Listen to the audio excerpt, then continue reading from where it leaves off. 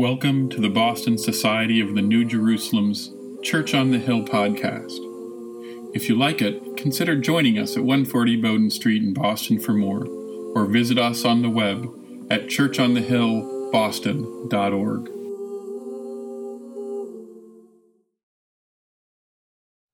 Good morning. The reading today is from John 10:22-30. At that time, the festival of the dedication took place in Jerusalem. It was winter, and Jesus was walking in the temple in the portico of Solomon. So the Jews gathered around him and said to him, "How long will you keep us in suspense? If you are the Messiah, tell us plainly." Jesus answered, "I have told you, and you do not believe. The works that I do in my Father's name testify to me, but you do not believe, because you do not belong to my sheep. My sheep hear my voice. I know them, and they follow me. I give them eternal life, and they will never perish. No one will snatch them out of my hand. What my Father has given me is greater than all else, and no one can snatch it out of the Father's hand. The Father and I are one." This is the word of the Lord. Thanks be to God. Good morning. This is Revelation 9-17. After this I looked, and there was a great multitude that no one could count, from every nation, from all tribes and peoples and languages, standing before the throne and before the Lamb. Robed in white, with palm branches in their hands, they cried out in a loud voice, saying, "Salvation belongs to our God who is seated in the throne, and to the Lamb." And all the angels stood around the throne and around the elders and the four living creatures. And they fell to their faces before the throne and worshiped God, singing, "Amen. Blessings and glory and wisdom and thanksgiving and honor and power and might be to our God forever and ever. Amen." Then one of the elders addressed me, saying, "Who are these robed in white, and where have they come from?"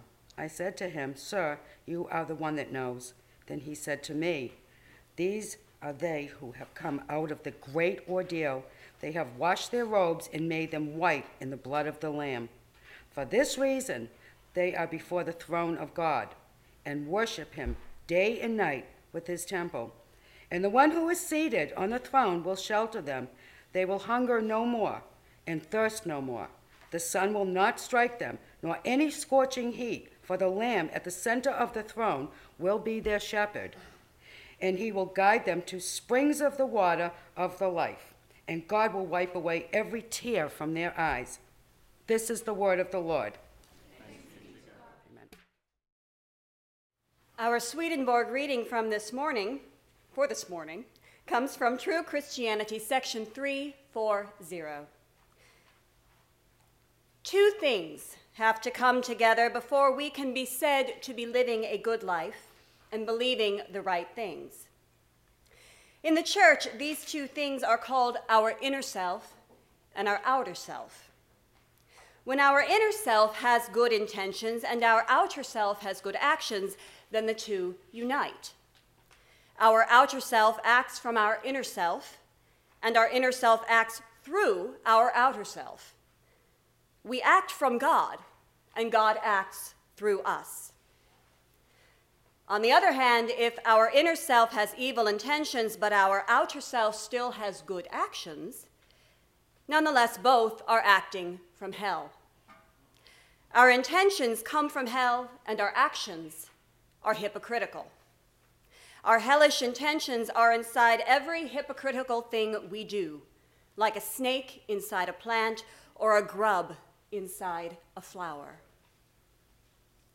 If people know not only that we have an inner and an outer self, but also what they are, and that the two can work together either actually or seemingly, and also that our inner self lives on after death, but our outer self is buried, they have access to an abundance of secrets about heaven and the world.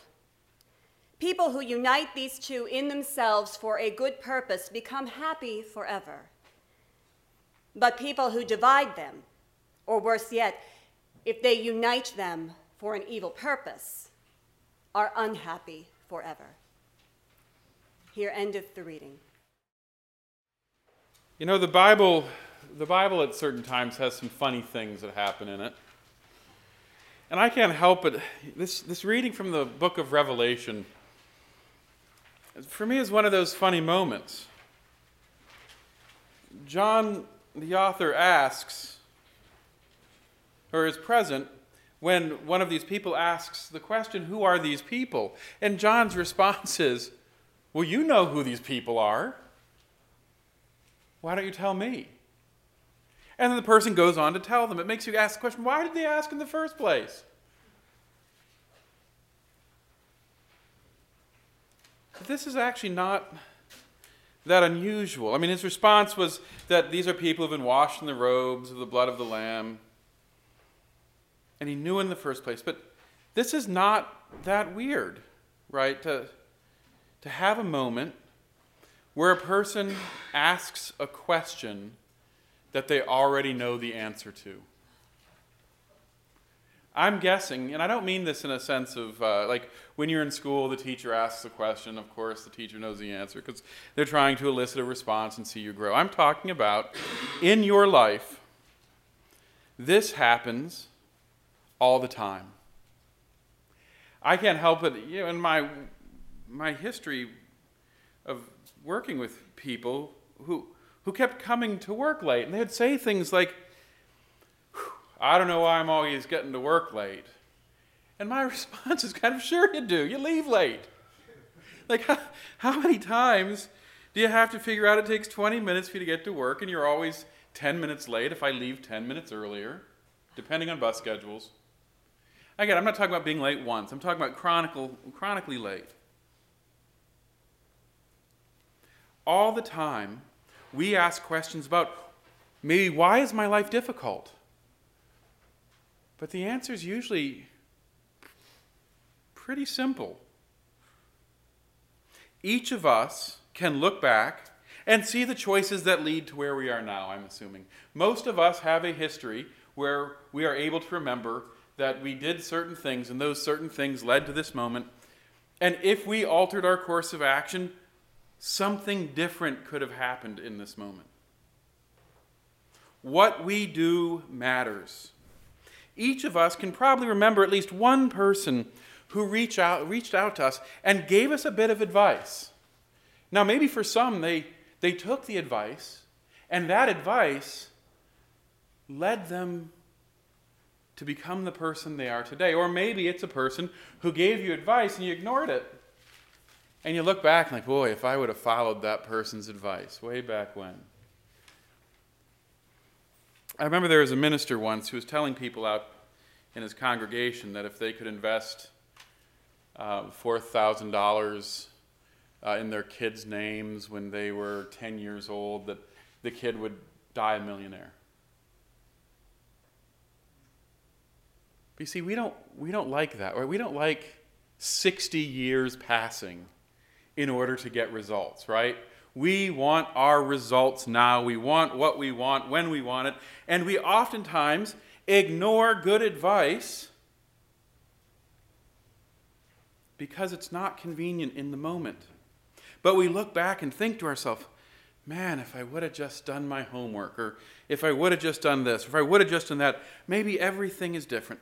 We have this question that we ask ourselves all the time. Now, maybe some people out there can sit there and say, well, I did ask myself that question and I listened. And that's why I am where I am today.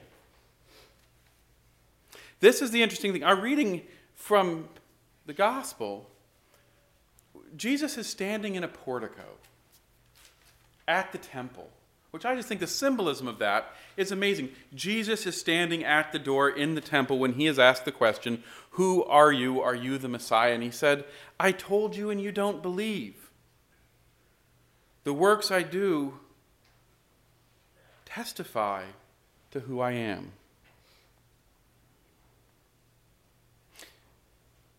It's not like Jesus was standing in the casino, you know? He was standing in the temple. These are people who are supposed to be godly people. Jesus was saying to the people who are the religious people who go to temple, you don't know because you don't understand what it means to be a person of God.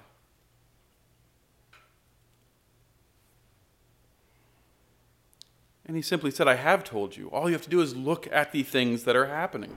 Much in the same way, each of us can look back and say, well, gosh, why is my life the way it is now? And we can look back and realize that the things that we have done, the things that we have embraced, have made us who we are. For some people, early difficulty would lead to transformation. Maybe they're not struggling in the same way that other people are. But most likely, because this is my rule, right? If you think you've made it, you probably haven't. Right? If you're not struggling to become a better person, you're missing something. Because no matter how good you are, you can always be better. Jesus was talking to the people who were considered the holy of society. And they couldn't see who he was.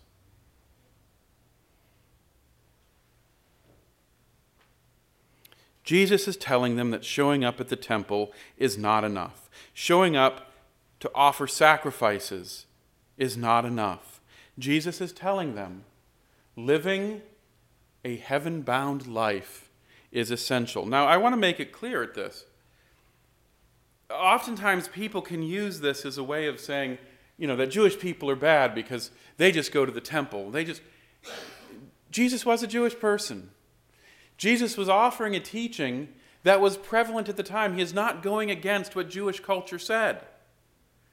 It is not enough, it has never been enough, to just simply offer confession for the bad things we do. It is not good enough for a Christian to simply at the end of the week say, God, forgive me for all the stuff I messed up. I'm going to go and do that stuff again, go to church next Sunday, and ask for forgiveness again. It's not good enough. As Swedenborg talks about, your inside and your outside are not matching. You become a hypocrite. And that causes chaos within you. It causes things that make you upset and unhappy.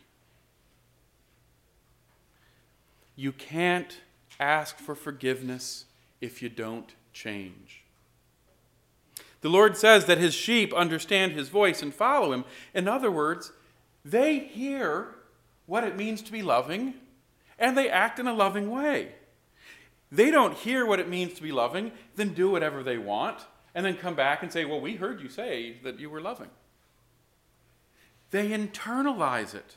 They change what they're doing. They hear the message and begin living in a different way. I don't know if you've looked around yourself recently. We're in the temple, the church, the religious place. We're in the place where people who come to worship God gather.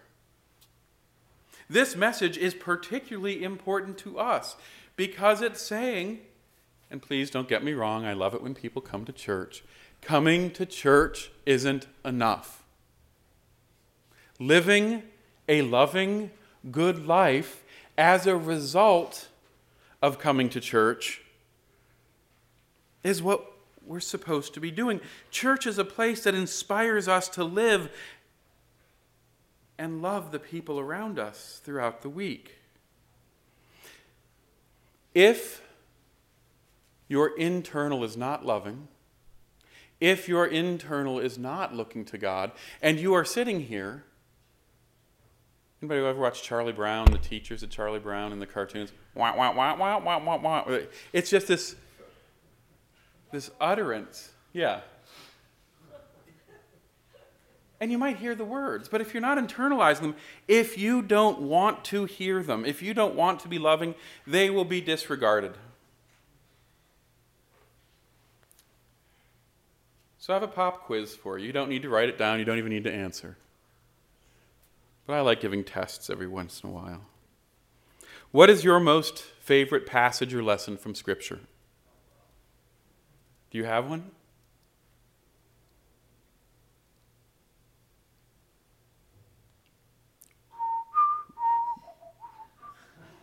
Okay, I'll give you a second to think about it. Okay.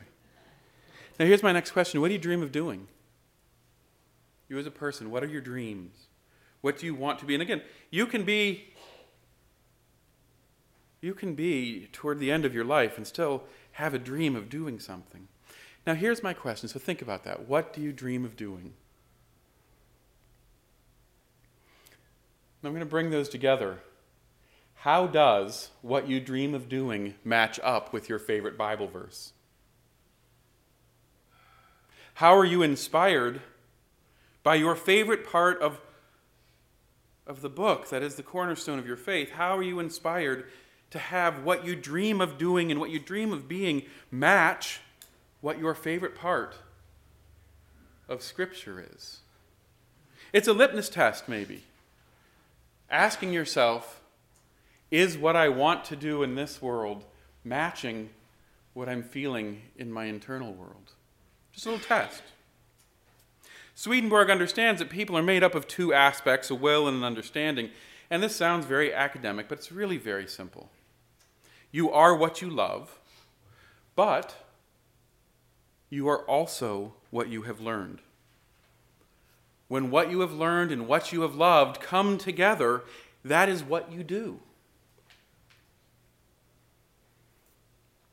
What your deep-seated heart's desire is and what you have learned unite to make the you that everybody around you experiences. It makes what you think and what you love real. The inner self is a part of us that really leads what we do. It's a quiet part of ourselves that not everybody can see. It defines who we are. And let's give an example. We witness a person doing something good. And I'm going to use a classic scenario of somebody helping a disabled person across the street. That's a good action, right? That disabled person's happy. I got help across the street. They were jaywalking, so there was no handicapped accessible sidewalk or something like that. I don't know.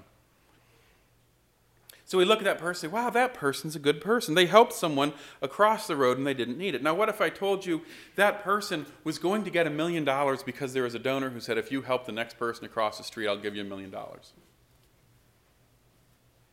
Well, it's a good action. If that person would not have done it without getting $1 million, would that person get the benefit of the good action? Certainly get the money.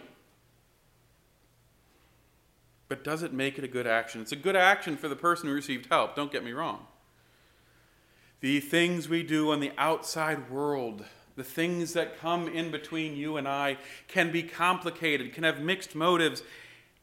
It doesn't change when we experience something good about whether or not we experience that goodness, but it doesn't necessarily mean that the people who are doing what we perceive are good are actually good.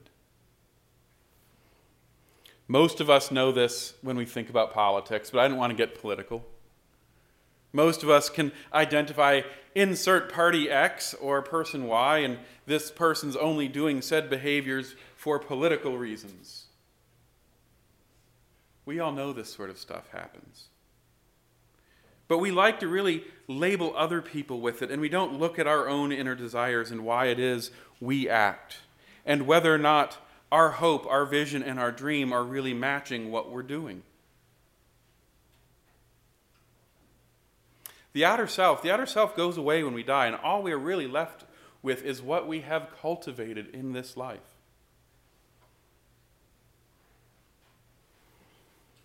Now I'm talking on a spiritual level, but I want to talk about it on on less of a spiritual level.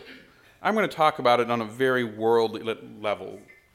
I'm assuming that, well, probably less than 10% of the people here know who Nehemiah is. But I'm going to assume at least 80% of the people in here know who Warren Buffett is. Right? Warren Buffett, you know who he is because he's rich. Nehemiah supposedly rebuilt Jerusalem and saved the people of Israel and purified the town. We don't think about him. We think about Warren Buffett because he is rich, and we all say, man, he must love being rich, and I'm sure he's not unhappy being rich. But do you know what he loves? He loves business. He loves the stock market. He does not think about, when he wakes up, how am I going to buy the biggest car, the dream home, what's my next trip? He wakes up thinking about markets, thinking about businesses, and thinking about performance. He invests the whole of himself into what he does. He does not care about the car that he drives. He does not care about where he lives. The reason he got to where he is because he loves what he is doing. He loves solving the puzzles of business. The same thing kind of was true when I was listening to an interview with Steve Ballmer, a longtime Microsoft executive, when he described Bill Gates' passion. And by the way, he was willing to be complimentary of Bill Gates' passion, even though he and Bill Gates are no longer talking, right? He was willing to acknowledge that Bill Gates had this vision of a PC on every desk in every home.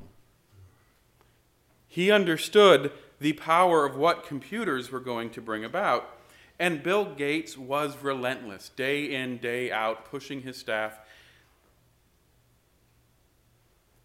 Probably, I have some friends who worked for Microsoft, and they were pushed in ways they didn't like it. I'm not using either of these people as examples of what it means to be a great human. What I'm using them as examples for is that when you love something and it transforms your focus, you do what it is that you love. On Mother's Day, there's no better example than a dedicated mother whose heart and mind becomes transformed on their newborn baby. And that heart and mind, every minute of the day, is transfixed on what it means to be a mother. And as that child grows, the mother grows and doesn't just walk away and say, "Whew, I had enough." Their dreams of them. They transform their life in a way to nurture them in the appropriate way. The mother that's willing to nurture their child so their child's willing to leave home in a healthy way. When we take on a role and it matches what our desire is and what we do on the outside, we feel fulfilled. We become who it is we were created to be. Angela Duckworth, in a book called Grit, looks at successful people and tries to figure out what's the key notion of success that makes someone successful. She did this, by the way, not because she wanted to be a consultant to presidents, business, military, and all these people who she's now a consultant for. She did this because she was a school teacher and wanted to know why some kids were succeeding in class and some were failing. She did it because she loved her students. And what she found was this concept of grit. The person who just refuses to give up, who sacrifices what is fun in the moment for what is going to give them success in the next day, what we could call grit. The person who has deliberate practice and never gives up is ultimately what makes a successful person. How do you do that in your spiritual life? What's your favorite Bible story, and what do you do? Are the two matching? Swedenborg, by the way, does not say that being a good person means that you are doing something, well, like being a minister or doing something that is specifically religious. Swedenborg says that all things around us are tools. Money is a tool to make the world a better place. Computers can be a tool to make the world a better place. Research is a tool that can make the world a better place. The desire to love the person sitting next to you, the desire to make the world a better place, the desire to care, these are the inherent qualities that can be behind anything we want to do. And if we are unrelenting in our desire to love, it will come out every pore of our being in everything that we do. It will come out whether we are washing dishes or researching medical cures. You are standing in a portico with God, who is asking you to follow. What is your response? Is your response to continue questioning what it means to be loving and good? Let's say your two things don't match. Your favorite Bible story and what you do. Let's say they don't match. Somebody says, well, how can I become a better person? All I can say is don't underestimate the power of imagination. Imagine what it means to connect those two. Don't necessarily go out and make plans today to transform the world. Just every time you eat, or when you wake up and go to bed, imagine what it means to love the world with what it is you have to do. Eventually, the more time you spend imagining, the more that imagination will consume you and inspire you and make you the person that God created you to be. If you have a smartphone, set an alarm. Every 3 hours, have it ring. The Muslim practice of praying 5 times a day. 5 times a day, a person's reminded to look to God. What would it mean if you intentionally looked to what God created you today to do each day? Or don't. Keep doing what you're doing. If you're not happy, keep doing what you're doing. Guess what's not going to change?